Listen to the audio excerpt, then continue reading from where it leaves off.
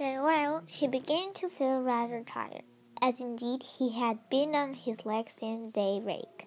He also began to feel rather hungry, as in the fullness of joy in getting the cow, he got eaten up all he had.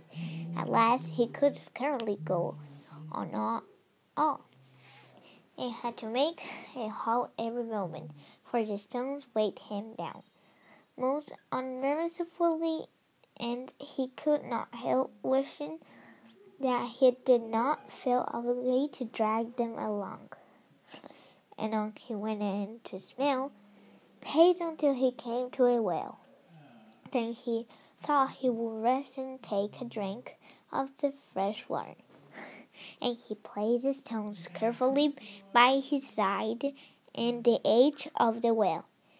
Then he stood up, and as he stopped to drink, he happened to give the stones a little push, and they both fell into the water with a splash, and them hands happened to watch them disappear, jumped for joy,